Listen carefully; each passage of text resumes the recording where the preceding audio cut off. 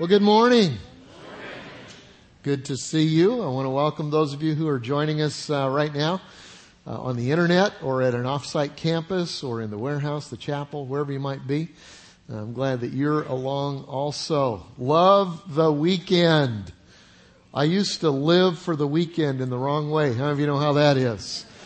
And now I love the weekend because once every 7 days, we get to celebrate the awesomeness of God. Now we ought to do it every day, but we get to do it together once every 7 days. And so that's what we're doing. And hope you're enjoying it. Hey, now let me ask you a question. How many of you, when you were in school, some of you are in school now, some of you just got out of school, some of you went to school several decades ago. How many of you, when you were in school, you ever had an assignment where you had to write a letter to somebody really important? Do you ever have one of those where you wrote a letter to the president or you wrote a letter to the, senator, governor, whatever it happened to be? Yeah. Well, I heard about this girl that she was in a Christian school. And so they had an assignment to write a letter. Whole class did to write a letter to a missionary. Okay. And then the teacher evidently told them, now when you write this letter to missionaries are really, really busy. So don't expect a reply. Okay. So here's what the girl wrote. Dear Mr. Missionary, we are praying for you, but we are not expecting an answer. We are praying for you, but don't get your hopes up. We're not expecting an answer. How many of you have ever done that? Not written a prayer or written a letter to a missionary, but you've ever prayed, but you didn't really expect an answer. Let me give you some examples. For example, you got an email prayer request. You get those? People email and say, hey, would you pray for my Aunt Betty, who's having this, that, or the other? And you reply back real quick, hey, we're praying. And then it dawns on you that you're really not. But it was a nice answer. In order to be a person of integrity, you better throw up a prayer. So you throw a quick one up for Aunt Betty. You don't even remember what Aunt Betty's problem was. And you really don't expect it to change, but you fulfilled your commitment to the email. How many of you have ever done that? Don't raise your hands or shake your head. Just kind of go. Okay?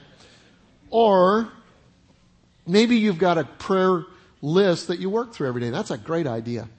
And maybe at the beginning of this year, one of your kind of New Year's resolutions were, I'm going to be more consistent about praying, and I'm going to pray for the people that I love and care about. And so you're working through a prayer list, and at first it's real fervent, but about month 2 or 3, February or March, it's the same people, and a lot of the same stuff, and you just kind of throw one up, and you don't really.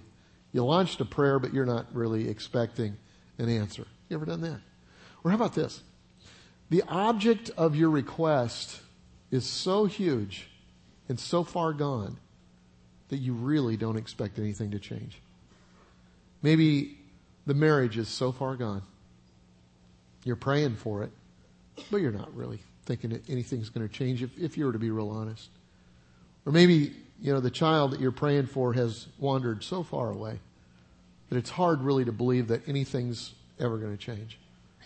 Or maybe the cancer has returned so many times that you wonder if there will ever be, any kind of a resolution here. Has that ever happened to you? We pray prayers not expecting to hear an answer. And we do that, and God's Word is very specific about our praying. In fact, in 1 John chapter 5 and verse 14, it says this, and we can be confident that He will listen to us whenever we ask Him for anything in line with His will. And if we know that He is listening, then when we make our requests, we can be sure that He will give us what we ask for. Circle 2 words in there, confident and sure. He's making kind of a logical case. It's a kind of an if-then. He says, we can be confident that God hears us when we pray according to His will. And then if we're confident of that, then we can be sure that He'll answer the things that we pray for. But still, oftentimes, we really don't expect answers to our prayers. We're going to study a story today. I'm a sucker for a good story. I love good stories. I love to tell stories. Love to read stories. And we're jumping into the book of Acts in chapter 12. There's a great story. It's a story that has conflict in it, has tension in it.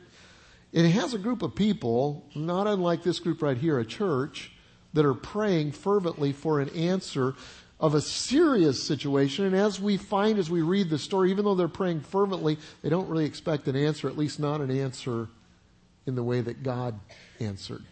And so here's what I want to do. I'm going to read the story. And then at the end of it, what I want to do is make some application. Maybe we'll pull out 2 or 3 things that we can learn about God when we pray, and will also help us in maybe being more steadfast in the things that we pray for. So let me read it. Acts 12 and verse 1. And I'll read the whole chapter, and then we'll study it together. About that time, King Herod Agrippa began to persecute some believers in the church. He had the apostle James, who was John's brother, killed with a sword. Now, James was one of the leaders of the church. James is one of the 12 followers, one of the 12 disciples that hung out with Jesus for 3 years. Now, there's 2 James that are going to be mentioned in here. One is this James, who was the brother of John, James and John. And the other is James, the brother of Jesus, who wrote the book of James. Okay, just to kind of differentiate between the two. So, Herod has the apostle James killed with a sword. And when Herod saw how much this pleased the Jewish leaders, he arrested Peter during the Passover celebration and imprisoned him also, placing him under guard of 4 squads of soldiers, of 4 soldiers each. Herod is a bad dude. And he's the leader of the area at the time. Very politically astute. He's one of these type of guys that, he licks his finger and puts it in the air to kind of follow the wind wherever it happens to be blowing, the political winds. He sees that he could gain political favor by persecuting the church, and so that's what he does.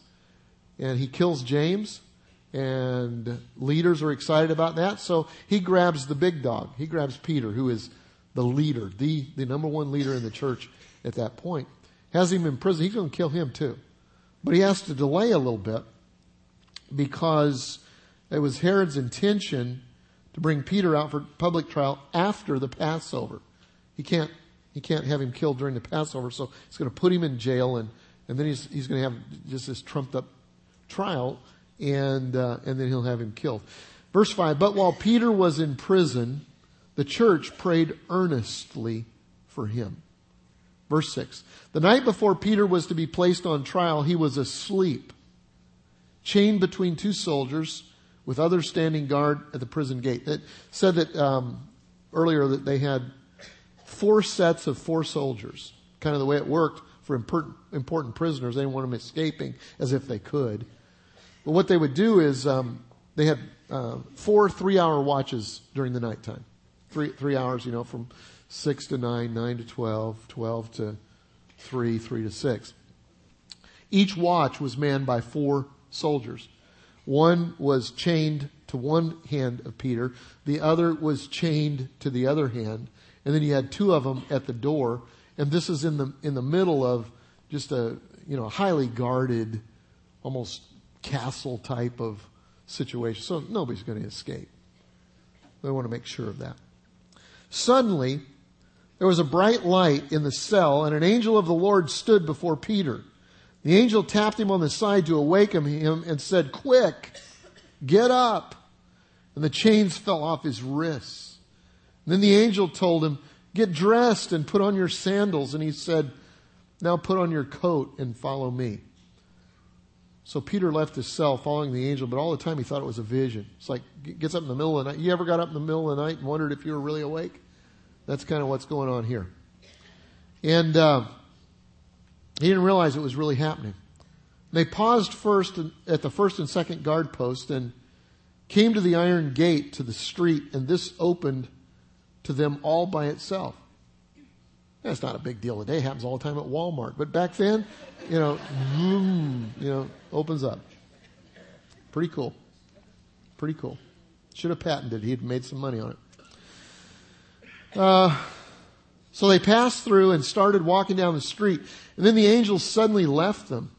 Peter finally realized what had happened. It's really true, he said to himself. The Lord has sent his angel and saved me from Herod and from the Jews, from what the Jews were hoping to do to me. After a little thought, he went to the home of Mary, mother of John Mark, where many were gathered for prayer.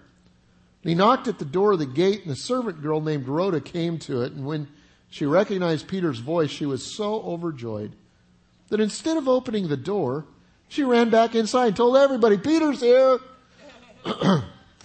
Peter miraculously breaks out of prison. In the middle of the night, finds the right house, knocks on the door. Girl comes to the door, gets so excited she leaves him locked outside. He's thinking, the guards are coming, let me in. He's kind of having a bad night. You ever had one of those? Things go right, but then they don't.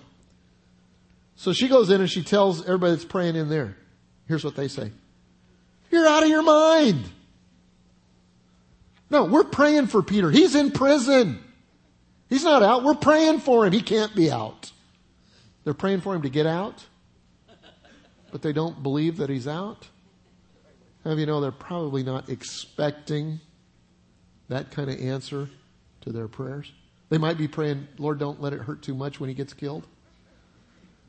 But he's out and he's free. They say it must be an angel. So meanwhile, Peter's outside. He keeps knocking real quietly. Knock. Doesn't want to wake anybody up. When they finally went out and opened the door, they were amazed. He motioned for him, be quiet. Quiet down. Didn't want the neighbors to wake up. Told him what had happened and how the Lord had led him out of jail. Tell James, that's the other James, that's James the brother of Jesus, and the other brothers what happened. And then he went to another place. At dawn, meanwhile back at the ranch, there was a great commotion among the soldiers about what had happened to Peter. Herod Agrippa ordered a thorough search for him, and when he couldn't be found, Herod interrogated the guards and sentenced them to death. Afterwards, Herod left Judea to stay in Caesarea for a while. Now, what happened to Herod? Now, Herod was very angry with the people of Tyre and Sidon, and so they sent a delegation to make peace with him because their cities were dependent upon Herod's country for their food. They made friends with Blastus, who was Herod's personal assistant. That's how you get to the big cheese, is you don't overlook his assistant. You make friends with the assistant because he or she is really the one that controls the whole schedule. Just a thought. And an appointment with Herod was granted. And when the day arrived, Herod put on his royal robes and he sat on his throne and he made a speech to them. He's looking good. I mean, he puts on, in fact, I read some stuff, background to this. It literally, robes made out of silver. I mean, this dude looked good. He's bling everywhere. Got this big throne, He sits down on the throne and he makes this incredible speech. The people gave him a great ovation, shouting, "It is the voice of God, not a man." They should have said, "No, we glorify God, but I'm just a man." But no, he thought, they might be right. And I am kind of a God. As a result, instantly an angel of the Lord struck Herod with a sickness because he accepted the people's worship instead of giving the glory to God. And so he was consumed with worms. And he died. Verse 24, but God's good news was spreading rapidly. There were many, many new believers. All right, let's learn from that. Maybe you've got something you've been praying for. Maybe fervently, but you don't really expect an answer to prayer, at least not in the way that God may answer the prayer. Here's what I want us to do. Let's learn some things. Here's what I want you to remember. When you pray, here's what you need to remember about God. First of all, God is aware of what you're going through. God knows what you're going through. It wasn't like God was surprised by Peter's situation. Peter got himself thrown in jail. Whew, didn't see that coming. Oh boy, Peter, you screwed up. I guess that's it for your life. Have a good life. Ruined my plan for you. Can't work in you anymore. No.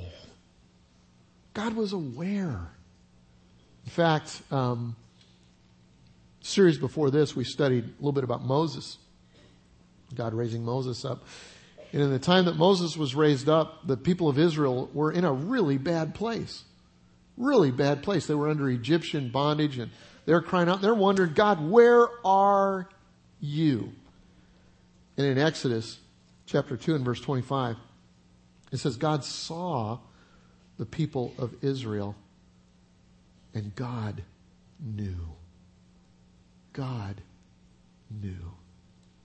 You know, maybe you began to follow God's plan. Maybe it's been recently, maybe it's been a few years. Maybe this year you decided to ratchet it up, you know. And when you did, you ran into some unexpected opposition. You choose to follow God with abandon, or you choose to take the next step, there's always going to be opposition. And it comes from unexpected circumstances. Sometimes it's people. And sometimes it's the people that you never dreamed would be opposed to what God's doing in your life. Sometimes it's a family member. And maybe this year, you as part of your resolutions, I'm going to press in with God. I'm going to really develop a relationship. And you're really surprised at the resistance you get at home. Or it could be friends that you have. I was talking to a guy recently that actually it was his own brothers. They were planning a brother trip, to go. So just an adventure. They did it every year. This year they left him out. And one of the reasons they left him out is because they're going to smoke some weed and, do some of the stuff, and it's just not what he's into anymore. And sometimes your friends, they get upset because you just don't party with them like you used to. You don't party the way you used to do it. And so it comes as a surprise, the resistance. Sometimes it's circumstances that comes. I know that's the case with us. My family 22 years ago decided to follow God. We didn't understand it. Oftentimes you won't understand, the why. God, why do you want me to do this? And we left everything that we knew up until that point. And we came to South Carolina to be a part of planting a church. And here's what we discovered is that sometimes when you choose to follow God, things get harder before they get better.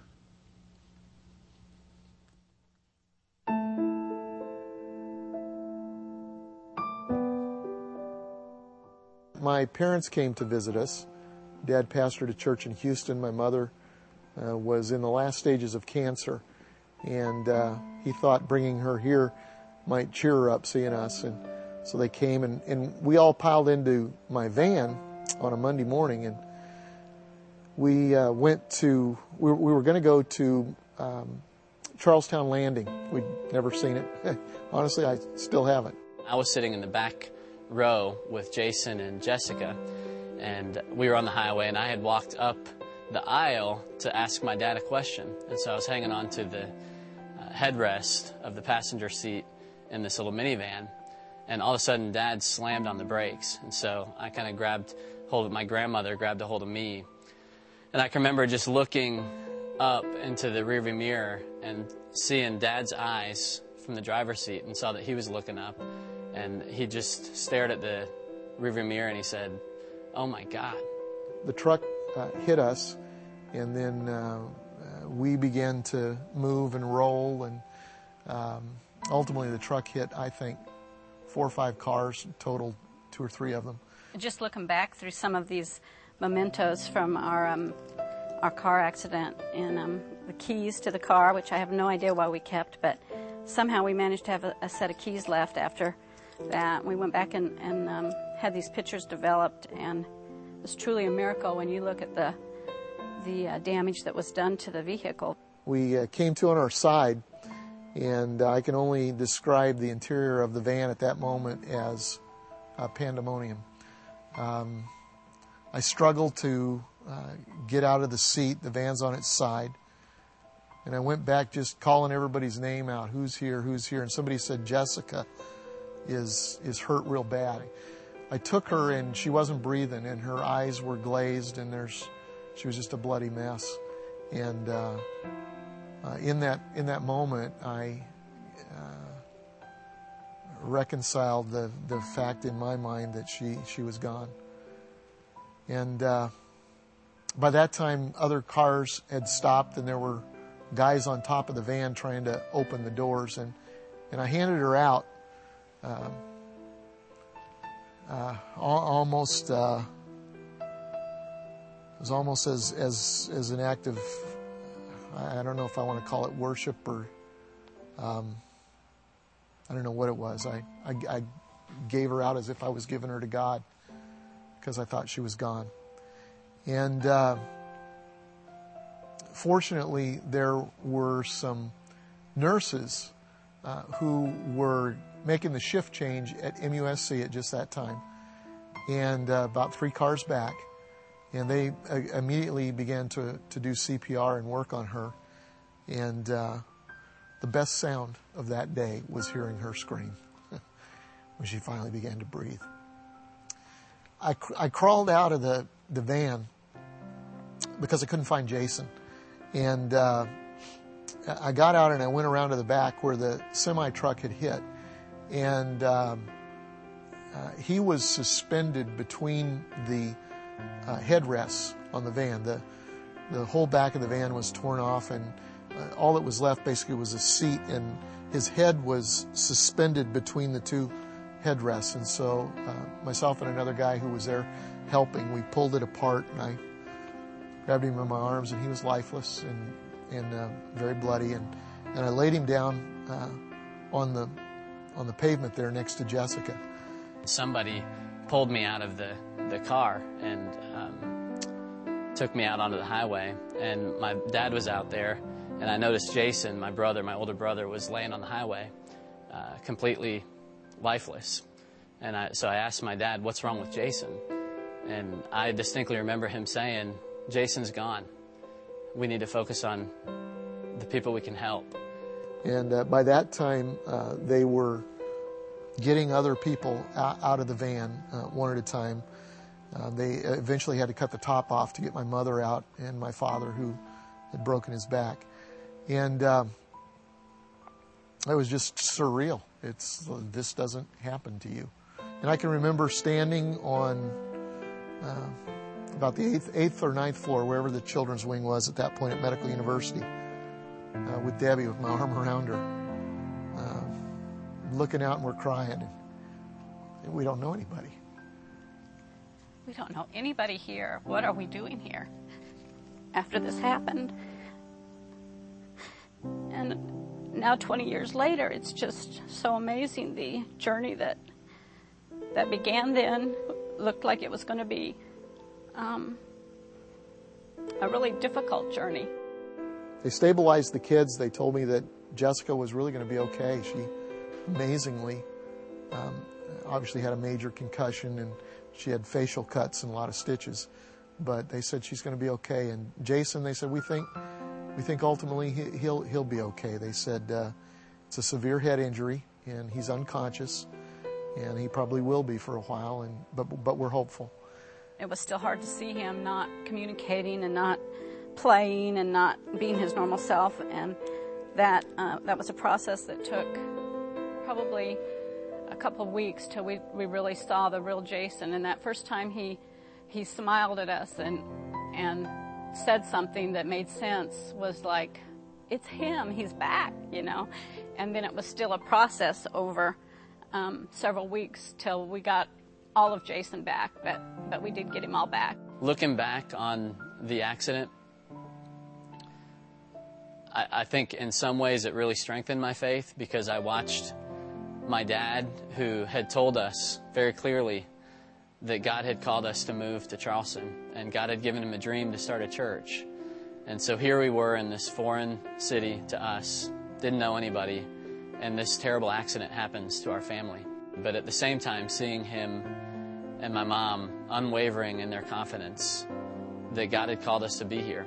And in spite of the fact that all of us wanted to go home, we wanted to go back where it was comfortable, I wanted to be with my friends, but he knew that God had called us to be here for a bigger purpose than ourselves. The elders, when we left Freeport, Illinois, had gathered around and prayed for us that God would knit us into the hearts of the community in Charleston, knowing that we didn't know anybody. I didn't know he'd do it like that. You know, when you decide to follow God, oftentimes it gets worse before it gets better. It does get better. And usually when it does get worse, you want to go back to wherever you were before. And you want to quit. But you need to know. Here's what you need to know. You need to know that you're never alone through whatever you go through. God knew. God knew, and God cares. And so remember when you pray that God is aware of what you're going through and aware of your circumstances. Second thing you need to know about God is that God is not limited in His options to deliver you. God isn't limited in His options to deliver you. Peter's situation looks impossible. No wonder the church wasn't really expecting an answer to prayer. I mean, James had been killed. Peter's in there. Same thing's going to happen to him. But you're forgetting that this is the God of the universe that we're dealing with here.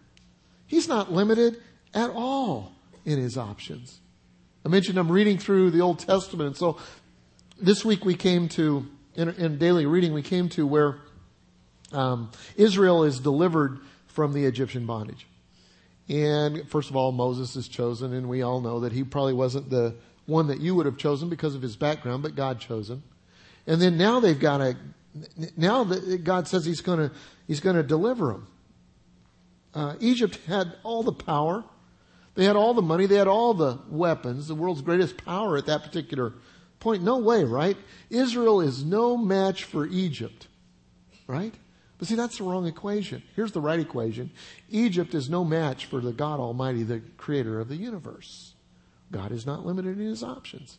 And so how does He deliver them? I'm telling you what, you could have sat and had a strategic planning meeting for a year and never come up with the frog idea.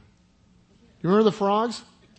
You know, God says to Moses, go tell Pharaoh that tomorrow there's going to be frogs everywhere and that he needs to let us go. Pharaoh says, yeah, right. So what happens? So Pharaoh goes to sleep, and the next morning he wakes up and there's frogs in his bed. Frogs. Some of you like frogs. God bless you, not me.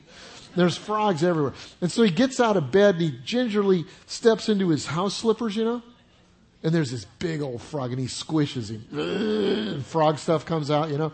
And so he gets the slipper off and he tiptoes over to the bathroom and there's a frog on his toothbrush. And then he turns on the water and frogs come out in the water, and he goes downstairs and he gets his Keurig coffee maker and that makes 1 cup, you know, and out comes a ground up frog, and there's frogs in the microwave, and ugh.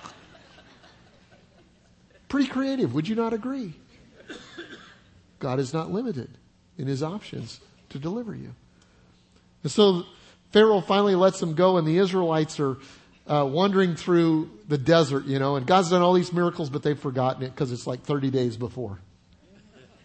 Are you like that at all? And so now they're hungry. God, we're going to starve. We'd rather go back to Egypt. That's always the temptation. When the hard times come, I want to go back to wherever I was before. It wasn't great, but it was better than where I am now. And so God does a miracle. He provides food. Creative, right? You remember what the food was? It was these little flecks of stuff that would come out every morning like the dew, and it would lay on the ground. What did they call it? Do you remember what they called it?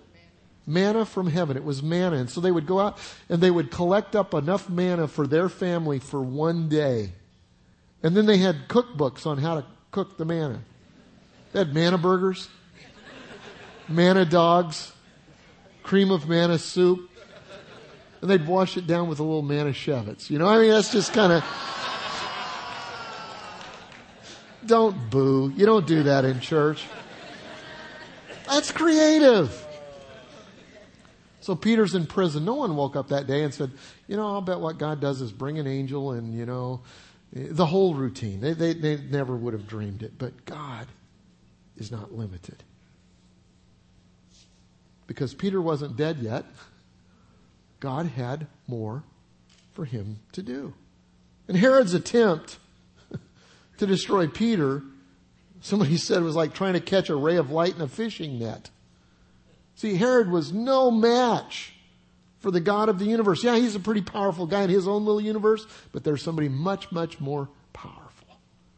That's why I love this next scripture. Romans 8:31 says, if God is for us, who can be against us? Say that together. If God is for us, who can be against us? When that gets down deep inside, nothing can stand in your way. In fact, I think Peter knew that, because on the night before he is to be executed, what is he doing? He's asleep. Would you be able to sleep in a situation like that? Would you? In fact, the angel literally had to kick him in the side to wake him up. You read the story. Heard about an old geezer that served God all of his life. He's with some guys in a boat, and there's a terrible storm that comes up, and he's sleeping. One of the guys finally wakes him up and says, aren't you concerned? The guy reminded him that the psalmist said that the Lord never sleeps or slumbers. If that's true, there's no sense in both of us staying awake. What's keeping you awake? Is it your marriage? Is it your kids? Is it a financial situation? Is it a new thing that you're following and you don't know where God is and you're pretty sure that God's led you there? Remember that God is aware of what you're going through and that He's not limited in His options to deliver you. Third thing you remember about God when you pray is that God always finishes what He starts. God always finishes what He starts. God had called Peter. He had compelled Peter to preach the gospel. And it wasn't up to Peter to make that happen. God's the one that made it happen. Sometimes we feel like we have to make God's will happen. We have to do this great thing or whatever. Well, I got to just do something, and really it's all you got to do is follow God. What was the big thing that Peter did to bring about his deliverance? We read the story. What was the big thing that Peter did to bring about his deliverance? He wasn't even praying. He was sleeping. Here's what he did. He obeyed God and he followed Him. Angel came and said, get up. He could have said, I can't get up. There's a guard on either side. If I get up, I'll take a beating. All he had to do was get up. Usually when God asks us to do something, it's not this big old huge thing, but it's something that you've got reasons why you won't do it. Then He said, okay, now put your clothes on. I mean, it's not, you don't want me to do something, no, just put your clothes on. He puts his clothes on. Remember your shoes. Okay, I'll put my shoes on. Get your coat. All right, I got my coat. Follow me. That's how it is with God. It's the little practical everyday things. Just doing the next thing that you know to do and following God. Is there anything in your life that you know to be the will of God, but you're not doing it yet? It's the little things. Maybe it's to really make a commitment of your life to Him. Maybe it's to, rather than just visiting a church, maybe it's to become a active, contributing member of the body of Christ. Maybe it's to get baptized. I don't know what it is. I don't know. But the next thing that God reveals to you, just do it. Just do it. God always finishes what He starts. Peter sleeps because he knows that God finishes what He starts. He knows that either, number one, God's going to deliver him, or number two, that his work on earth has been accomplished and he's going to go home. And if you're not dead yet, if you're still alive here, that may be the theme of the whole year, if you're not dead yet. God has plans for you. And if God has plans for you, then He's going to enable you to accomplish them. Just as Herod was no match for God, there is no obstacle that's a match for God completing His work in you. That's why I love Philippians 1 and verse 6, which says, and I am sure that God, who began the good work within you, will continue His work until it is finally finished on that day when Jesus Christ comes back again. It says God's going to finish it because He always finishes what He starts. You say, well, what about James? God didn't finish him. He got his head cut off. He was killed. Well, it wasn't because God couldn't save him, because he could. So if it wasn't because he could save him, there must be another reason. God must have had another plan and another reason for him. Some bear witness to God in their life. Others bear witness to God in their death. You know, I hate it when I hear or read this about a Christian. He lost his battle with cancer. She lost her battle with, and you fill in the name. We're trying to be nice. I know that. They lost their battle. Oh, really? They lose their battle? Is that true? Or would it better be said, she won entrance into eternal life through Jesus Christ, our Lord. You see, for a Christian, death is an enemy, yes, but it is a defeated enemy. 1 Corinthians 15 and verse 57 says, how we thank God who gives us victory over sin and death through Jesus Christ, our Lord. For Christian, when a Christian dies, it's not a defeat. It is a victory. We go to be with him forever. So let me ask you this question. Was it fair that Peter lived and James died? Was it fair? Well, I'd say that Peter got the short end of the stick. James went to be with the Lord right now. James never encountered another moment of opposition. James never encountered another moment of frustration. Never encountered another time when somebody didn't follow through with what they were going to follow through with and he was disappointed. There was no more of that. He went to be immediately with the Lord. His work on earth is done. And we need to remember that. When sometimes we wonder, is life fair? Well, life isn't necessarily, but God always is. And God has plans. See, it's not like God fumbled the ball with James and scored a touchdown with Peter. God never fumbles the ball. If it looks like a turnover, it's just because God knows a better way to win. Because he always finishes what he starts. He finished what he started with James. He finished what he started with Peter. And oh, by the way, he finished what he started with Herod too. And that's not good news. At one point, Herod thought he was in control. He was the God of his own little universe. And in the end, things didn't go well with him because he never repented of that. And so God judged him. So what about you? What are you praying for, but you're not really expecting an answer to? You need to remember, God is aware of what you or your loved one or whoever it is going through. You need to know that God is not limited in his options to deliver you or them. And you need to remember, God always finishes what he starts. Here's my question at the end. What if we really believe that? What if you believed it? What if we all believed it? Do you think it would change the way we prayed? Do you think it would change the level of trust that we have in the God of the universe? I think it'd make a major difference. Let's pray. Father, I thank you today for your grace and your goodness. God, I thank you for the fact that you created each of us with a purpose. And that you're calling us, number one, to you. And then you're calling us to reflect the good news to the world.